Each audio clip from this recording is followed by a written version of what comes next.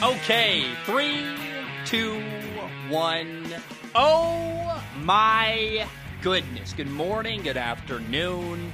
Whatever it is for you, I hope you're having a fantastic day. My name is Zach Schomler. This is Strong Opinion Sports, episode 463. Welcome in. It's been about a week since I put out any content for Strong Opinion Sports, and I'm feeling really good. I took a week off. My best friend was in town. He left on Tuesday. I took yesterday off. I did one episode of Zach Schomler Talking, the other podcast where I literally sit down and just talk. It takes no preparation. Relaxed a lot yesterday. Recovered from having my best friend. It's like we were going, hiking literally like 11 miles a day. So when he left, I took a day off to relax. And I think I feel the best I've felt in a long, long time. And I will say this will be a very short episode because I wanted to just put something out. I've been working on some film analysis stuff. I've got a lot of, the quarterbacks coming up in the draft. I'm going to cover all of them. Obviously, I'm very excited about that. And I wanted to just put out a short episode because when you take a week off, I personally felt a little bit out of rhythm. Like I haven't written about sports in like a week. It's been kind of weird. And I want to catch up on what's been going on. There hasn't been a lot going on, thank goodness. It's early March. The NBA season is kind of coming to a close, and it's a little bit before March Madness. Free agency isn't quite here yet, so we got this little period where this month I'm going to finish up predictions versus reality, and then we'll move into draft content. And there are 9 quarterbacks on my radar that I'm going to cover this year, and I'm really excited. It's going to be a really fun month. I'm excited. Let's jump in. I'm going to do a rare topic about baseball today. I really, really like the sport of baseball. However, I do not like Major League Baseball, the professional league in America that has a death grip on the sport of baseball. I actually would prefer baseball to be... I wish I could watch baseball without Major League Baseball because I like the sport, I hate the league. And right now they're going through a lockout. I'm going to share my opinion, my impression of what's going on. I want to invite critique and invite feedback from baseball fans because A, I want to hear what you guys think. B, there might be a key detail here and there that I'm going to speak ignorantly about stuff that I kind of have an idea about. And if you guys, I'm going to share what I think. If I'm wrong, feel free to let me know. The one thing I know I'm right about is the local regional TV networks, which is something that I've got a lot of friends who work in local TV and they know that world really well. But let's back up and start at the beginning. Major League Baseball is in the middle of a lockout, meaning that the owners have locked out the players. The owners said, until we can reach a new agreement, you're not going to play. You can't go into the facility. You can't participate in anything to do with your team.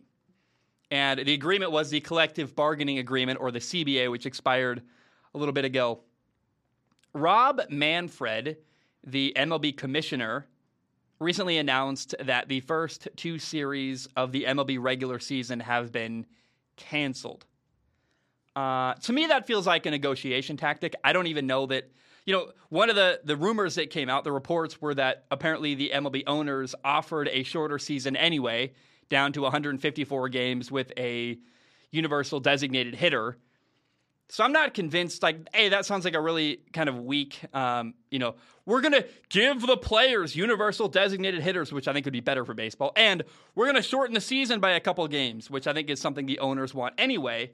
So they're acting like it's an offer to benefit the players. I think really it's something they want anyway. The owners, want anyway. And this is billionaires fighting with millionaires. And, again, I love the sport of baseball. It's a beautiful sport. It's wonderful. There's something about playoff baseball. Oh, my goodness, I love it so much. And late in any baseball game, when there's a runner on second base and you're batting, I romanticize baseball, where, every pitch can be a game-changing moment. You got a runner on second, a base hit, scores that runner, game is tied, or you got a one-run lead. I really love the tension that baseball has as a sport. But I hate the league, Major League Baseball. And they're losing people. They're losing me. I already kind of have... Let's be honest about baseball. I don't really watch baseball anymore. I love baseball. I'm tired of the league. And I kind of am all the way out the door. Looking back in, hoping they can make some kind of change to bring me back to baseball. Because I would like to watch. I would like to care. I don't. It's a league that is stagnant and refuses to make changes and has no salary cap. And there's all these problems I don't like. And in the MLB lockout, the owners and players cannot reach an agreement to end the lockout. Players say revenue is going up and they want a higher percentage of the money. Honestly, I have a hard time caring. I've got a hard time feeling sympathy for Major League Baseball players. Baseball contracts are amazing. I cover football really, really closely, and football contracts do not have fully guaranteed money. They're not very much money. If you want to get paid playing sports, play baseball or basketball, at least in America, because they're way bigger contracts with way more guaranteed money than a football contract. Like, I don't really understand. What do the players even want? These guys are multi-millionaires. The worst paid baseball player has it pretty dang good. If you want to feel bad for somebody, feel bad for guys in the minor leagues who have terrible lives, make no money, they travel like crazy. Those guys I feel bad for. Anybody in the Major League Baseball system, I'm like, crocodile tears, man. Like, you're getting paid a ton of money to play a kid's game. And I don't say that very often. I'm not one of those guys like, oh, sports athletes shouldn't be paid. But I'm like, baseball players have it good compared to football players who can destroy their body and play for 3 years and make the league minimum. And you get out. You're not set for life when you finish an NFL career necessarily. Baseball, you play a couple years, you're set for life if you do it right. I don't know. I'm also, here's something that really, I am very skeptical about the way that baseball is built right now, because baseball is built in an unstable way. They got massive regional TV contracts from local broadcasters. And, you know, when I grew up in the Northwest, Root Sports is the one that carries the Mariners baseball games, for example. The problem is those local TV networks are dying. I have friends who work in local news, like all over the country, for all kinds of different places. The money's drying up for local TV networks. And that is why, if you watch the local news, maybe not everybody on camera is young and right out of college, but a lot of the people behind the scenes are hired right out of college because they are the cheapest people to hire. They don't have families. They are happy to take whatever salary you give them. They just want a job, period. So I am concerned that the money, I think that the way baseball is set up to make money now with these massive bloated regional TV contracts, that money's going to go away eventually. And then you're in big, big trouble. So I not only really have a hard time finding sympathy for the players who make tons of money. And I'm like, well, what do you want? What are you complaining about? Like, play baseball. Shut up. I wish that wasn't how I felt. I'm not normally that kind of guy, but I look at baseball, I'm like, what do you want? Like, you guys get paid great. I also hate Major League Baseball. The owners, as much as I feel no sympathy for the players, I hate the ownership. I'm like, what is happening here? And I wish they would make a salary cap in baseball, quite frankly. And this is where I'm getting a little bit insecure, and I'm not quite sure I'm fully right. So I'm inviting, feel free to write in about what I'm about to say, everything next, because I am very willing to listen, and my opinions here are malleable. But the way I see it is that there has to be a way to more evenly share revenue in Major League Baseball. Like, sure, the Yankees sell way more T-shirts and hats and mugs and merchandise. Sure. That's their money. It's people interested in the Yankees. They got a bigger fan base. A lot of people care about the Yankees. They'll buy a mug, whatever. Harder probably to sell a, Pittsburgh Pirates T-shirt than a Yankees T-shirt. Let's be honest. But I wish baseball would force a salary cap where you take the TV money and prop up small market teams. If the rich teams have nobody to play against, then why does it matter if they sell a ton of merchandise? Hey, the Yankees sell a ton of T-shirts, but they got nobody to play against. That, honestly, I really would like to see them. I guess it's almost like socialism, unfortunately. Can we share the money evenly? Like, I'm going to throw out a number. What about $100 million? That's a new salary cap in baseball. And not only is that the salary cap, we're going to help make sure every team has $100 million to spend every year. We're going to share the money evenly. I know there's already revenue sharing. Can we change it a little bit and make it even better? Something like that would help baseball. I hate the MLB because they refuse to change. There's a cultural system in baseball. It doesn't allow people to celebrate home runs, which is so stupid, and the salary caps are insane. And you've got teams that are like Moneyball. Like remember that great movie Moneyball with Brad Pitt and the book they wrote and what the Oakland A's did? It shouldn't have to happen. Like there's enough money in baseball for every team to have $100 million to spend on contracts, but they don't share revenue very evenly. And they're happy to have the Yankees have a massive bloated salary, massive spending on players, where the Oakland Athletics have nothing to spend on players. And yeah, let's have this uneven balance and let's have them play each other. That's fair. It's stupid. I don't like it. And I wish, honestly, there was another league to cheer for when it came to baseball, because baseball is a wonderful, wonderful, wonderful sport. Rob Manfred, MLB ownership, the culture in the MLB, it's driving me crazy, and I desperately want to come back. I desperately want to find a reason to care and watch the MLB, but I just can't. And please write in, let me know what you think. But the lockout, the whole thing is ridiculous. I'm like, what? Why can't they figure it out? Play baseball games. Like, make it happen. I don't know. It just is really, really irritating me, and I just have a lot of crocodile tears for the players. I hate the MLB owners, and honestly, I wish I could get into it and care. But, I did enough to talk for like 10 minutes about it. But that's my opinion on the MLB lockout and the fact that apparently they're canceling games to start the year. And also, I will say, I've been pretty anti-player in this entire segment. Let me end this way. All the people that are mad at me about, the players. Well, let's be clear. Baseball players are the most valuable part of the league. You're not going to have an MLB without the people playing in the league, which is why also, honestly, I think there's this weird culture in baseball where they don't like personality. They don't allow people to celebrate. They don't allow people to, I wish they were more understanding of that personalities will drive the league forward and bring in more people. And maybe part of why they don't want, this is a huge conspiracy, but maybe part of why they don't want to allow personalities to shine in baseball is because it gives the players more power. Maybe that, I don't know. But MLB owners need to realize that if you don't pay the players what they want, they're not going to play.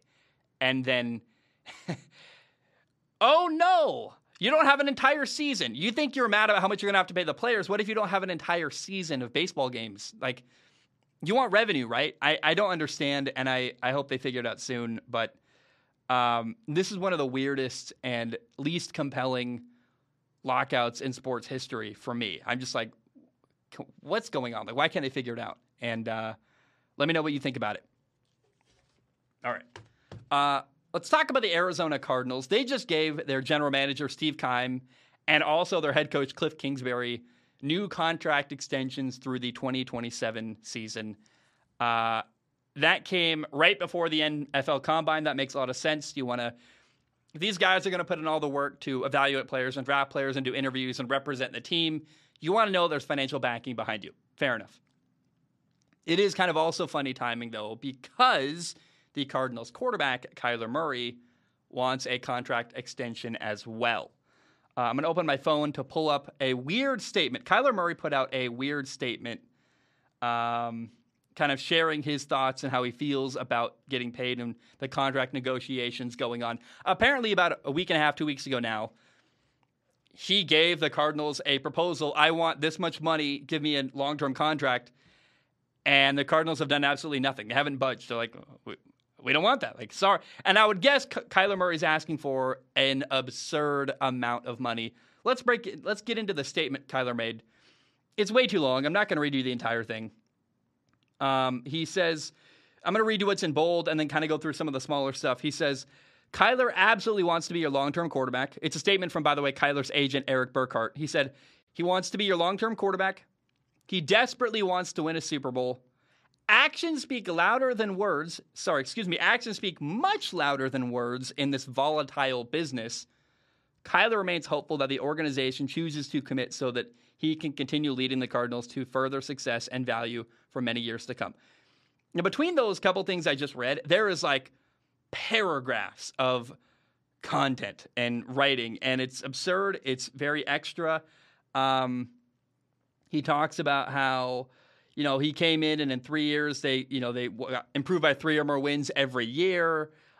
He was tasked with being the day one starter. They list his stats. They talk about how they're in a loaded NFC and an NFC West. It's really competitive. He won Rookie of the Year. Like, they're just listing his stats so far in the league. And, 2-time Pro Bowler, 24 years old, who led the organization.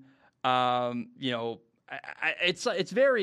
weird. And when you read the whole statement, I'm not going to read it here. I think it'd be boring if I read the entire massive statement.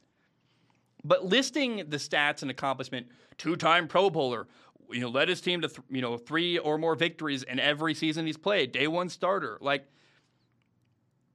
it sounds like something your friend or your dad would say about you to like hype you up. And a lot of people, Larry Fitzgerald, for example, came out and said that his dad is probably negative influencing him. I think Kyler's dad is negatively influencing how Kyler feels. Because, look, I'm close with my dad, but my dad's not that guy, but we've all seen dads in sports that are, quote, that dad. The overbearing dad who's way too involved, who's like, man, he goes to every baseball game and is yelling. And I'm pretty sure Kyler's dad is that guy. And Kyler is on a 4-year deal, a rookie contract. By the way, he signed a $23.5 million signing bonus. Like, it's not like Kyler's never been paid. And somebody is telling Kyler that he needs to get his money now. Like, someone's telling Kyler, you deserve to be paid. You need to make more money than you've made so far in your career. You need to secure the bag long term. This team needs to commit to you long term. Does that sound like Kyler Murray speaking, or does it sound like someone in his corner who's trying to it sounds like his dad. I think that's Kyler's dad telling him what to do. And there's no way that an agent, Eric Burkhart, looked at that. He didn't type that. Like, who came up with this massive statement idea? Because that is not a good idea when you were in contract negotiations to make this weird statement. Somebody who isn't very familiar with contract negotiations in sports decided, we got to put out this massive statement. I go back to probably Kyler's dad. That's an assumption, but I'm not the only person talking about how Kyler's dad probably is influencing what's going on behind the scenes. What Kyler really needs to do, rather than put out a statement, is A, win more games, but B, step up as a leader. Did anybody watch that playoff game against LA Rams? It was embarrassing. It was shameful. It was horrible. And as things got worse for the team, he shrunk and got smaller and smaller and shriveled like a raisin. I want a quarterback who's a galvanizing leader, that when things go bad, let's go, guys. Let's get going. Defense, pick it up. Offensive line, come here. We gotta figure this out. You got to pull your guys together and rally them. And that's not at all what Kyler Murray is as a leader, which is horrifying and not good. And I'm a Kyler Murray fan, at least I thought I was, but he's turning people like me against him, let alone Arizona Cardinals fans. And as he said, actions speak much louder than words. How about shut up, zip it, and go play well in a playoff game? Then you earn the contract. You shouldn't have to beg a team for a contract. It should be, oh, we better pay Kyler or else we're screwed. Kyler hasn't earned the massive amount of money he's probably asking for, and he's very good. I feel good about him. He's done some good stuff in his career. He's very talented.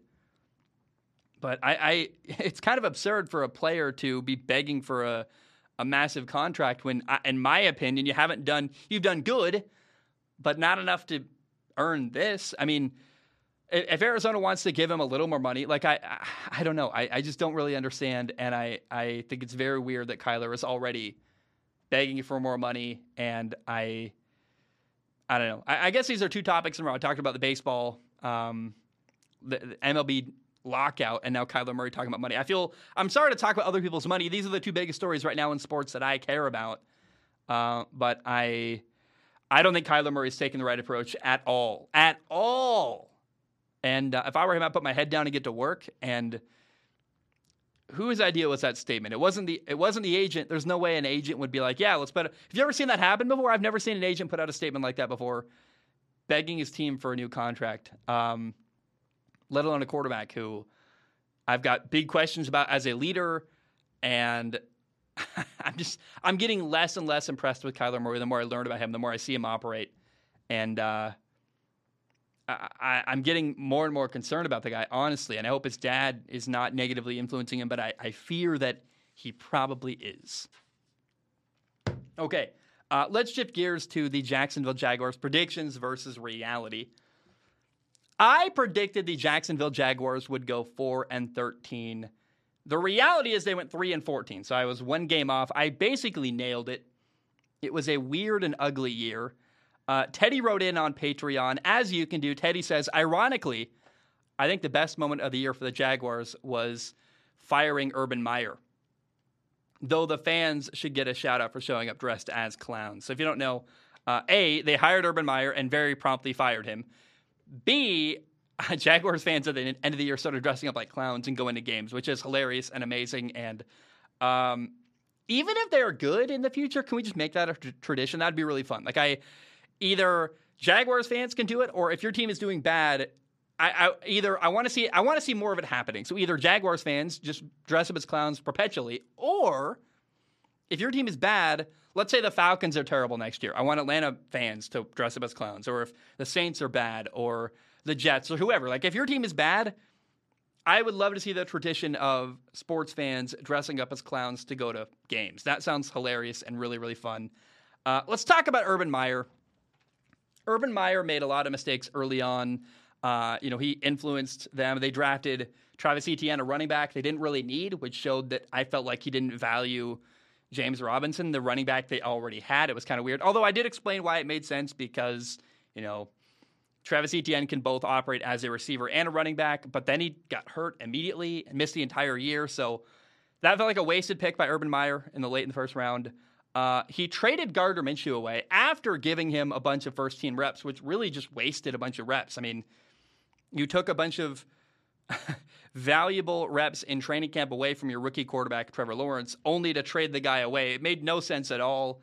Apparently, he kicked the player, I believe Josh Scobie, one of the kicker in Jacksonville, whoever that was at the time. He kicked him.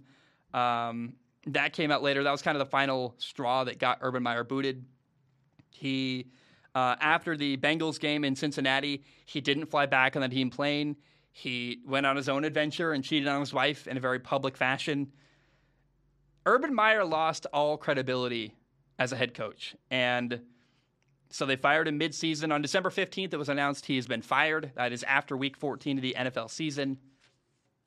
Now, despite all of the chaos around the Jaguars, let's talk about the young rookie quarterback, Trevor Lawrence. He had a 59.6% completion percentage. He threw for 3,641 yards, 12 touchdowns, 17 interceptions. That's not great. More interceptions than touchdowns.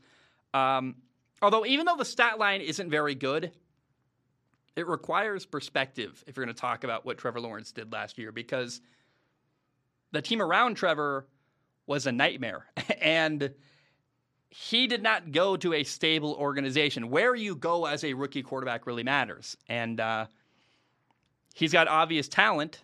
In fact, Week 18, I thought he put together the most encouraging performance of the year. They beat the Colts, a division rival, and eliminated the Colts from making the playoffs, which was awesome. So the year ended on a high note, and Trevor played very well in that game, Week 18, left me with a good impression, and I was like, okay, we're going to be all right. So when you look at, hey, Trevor's clearly really good, talent-wise.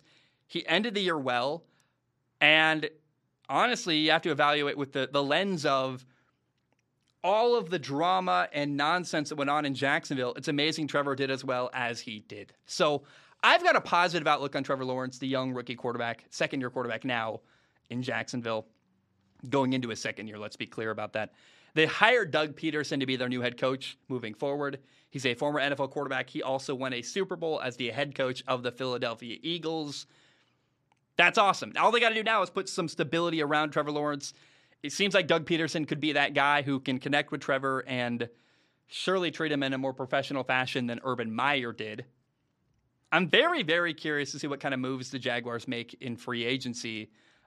One bright spot this year, though, was the rookie corner, Tyson Campbell. He struggled early on, but in the second half of the year, he really stepped up and started playing very, very well. The other corner, though, kind of the biggest bust for the Jaguars all year last year, maybe not biggest bust. That's a bit maybe unfair.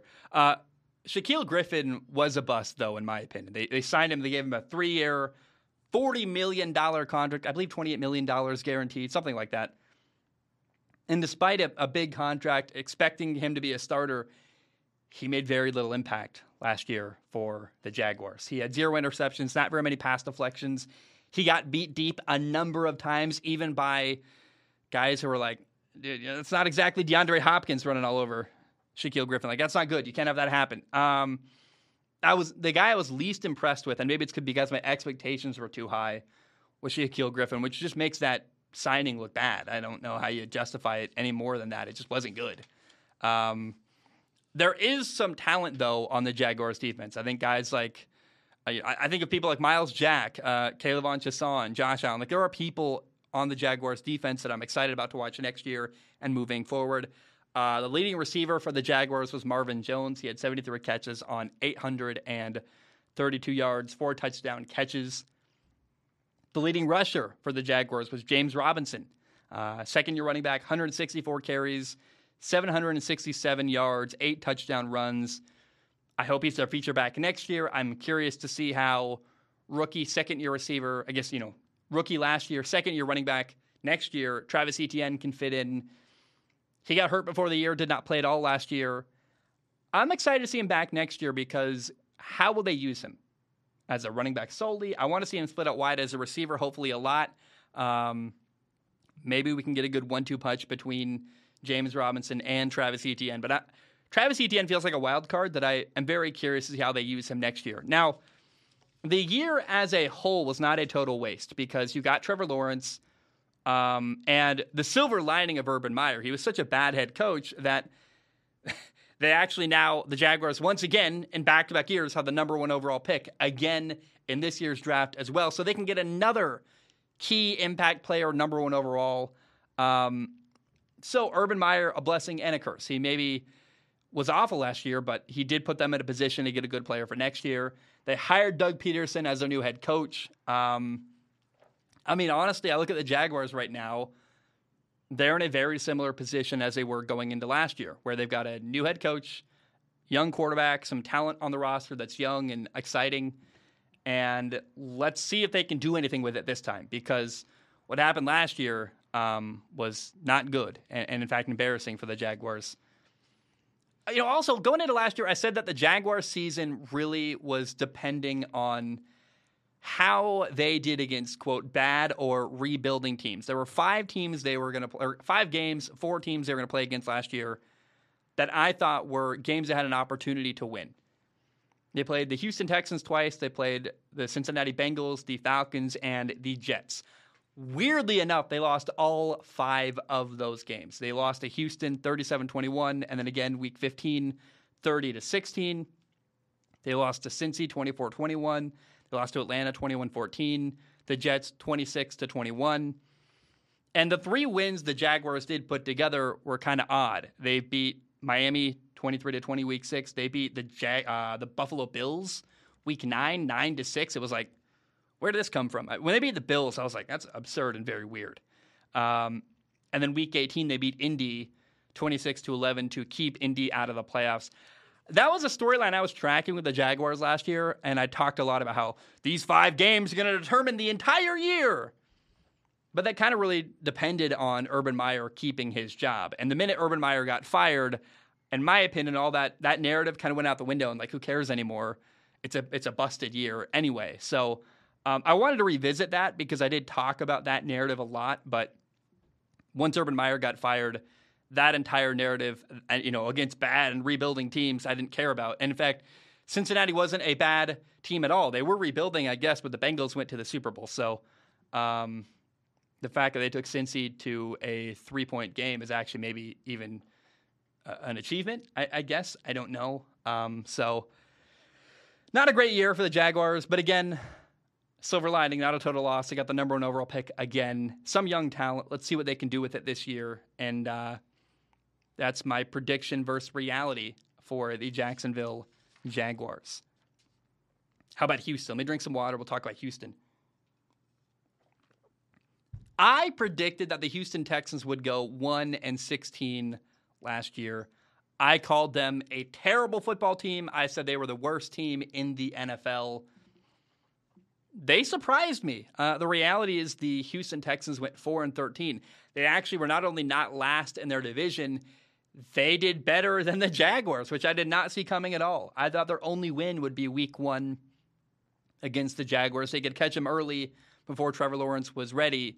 Well, they swept the Jaguars. They beat the Jaguars not only week 1, but also week 15. They beat then the Titans week 11, and they beat the Chargers week 16, which really helped keep the Chargers out of the playoffs. So not a good year for Houston at all, but I actually thought they did better than I expected they would. So kind of they overachieved a little bit. And I felt really bad for their head coach going into last year, David Culley. He was hired, I thought, because no one else really wanted to be the Houston Texans head coach. And again, in my opinion, 4-13 with that roster, I thought he overachieved. Now, the Texans rewarded him by firing him after the year. They did not see things the way I did at all. And the move they made was they elevated defensive coordinator Lovie Smith to be head coach. That's a weird move. I don't know, but the key and the one really good thing about hiring Lovie Smith and maintaining him was it kept the coaching staff intact, which keeps one key person there. Pep Hamilton, the quarterback coach, who is now the offensive coordinator, he worked with Andrew Luck, Justin Herbert. He was once an XFL head coach.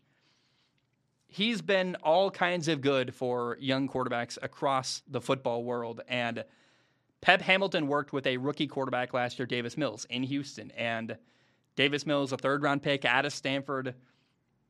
He was far and away the most positive thing about the Houston Texans season. The Deshaun Watson stuff is still up in the air. We're still waiting to figure out what's going to happen with him. Tyrod Taylor didn't play very much, got hurt. Davis Mills, hey, maybe Houston found a franchise quarterback in the third round, which is exciting and very, very cool.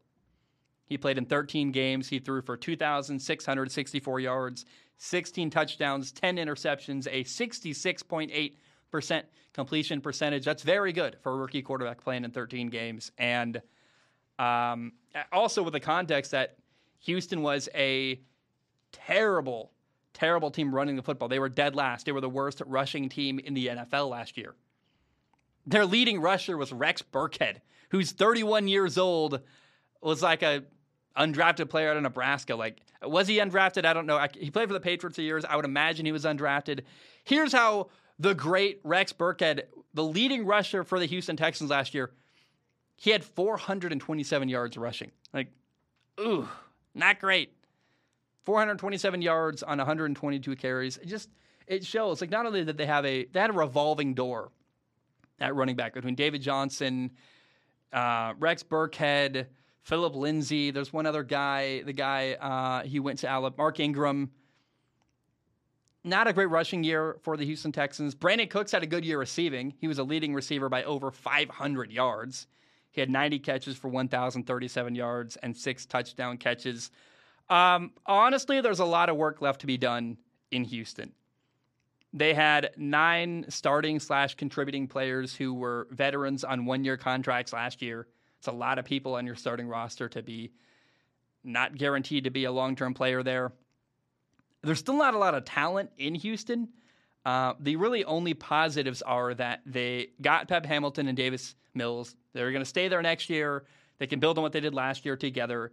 I am hoping that Pep Hamilton can do really well and eventually become an NFL head coach someday, maybe even in Houston. And the Texans have the number 3 overall pick. So it's not all bad, but there's not a lot of hope moving forward. They're still rebuilding. Going into last year, Houston was rebuilding and a mess, and they're still rebuilding and still a mess, just a slightly better mess than they were last year. Does that make sense? We found out Davis Mills can play. Pep Hamilton is still there. We'll see who they draft number 3 overall. Hopefully an impact player. But I don't feel great about the Houston Texans. Let me know if you're a Houston Texans fan, how you feel. But that is my thoughts on the Houston Texans year last year. And just a weird year of limbo and not really a step forward, but at least not a step backwards. So it could have been worse. Maybe that's the tagline. Houston Texans 2021. it could have been worse. Guys, my name is Zach Schomler. Thank you so very much for tuning in. I love you. I appreciate you. Thank you so much. Weird news. I bought a truck last week. So I bought a truck. I'm moving back to the mainland in end of May. Yeah. In June, I'll be back on the mainland. In August, I'm setting off to drive across the country and make this show, go to games, go meet you guys. I want to say thank you real quick because buying a truck is something that would not have been possible without, A, good credit, but also B, you guys who watch and listen to the podcast and make it all possible. So thank you so much, man. You guys have no idea the impact that Strong Opinion Sports and you guys have had on my life. I just want to say thank you. I love you. I appreciate you. And bam, we are done.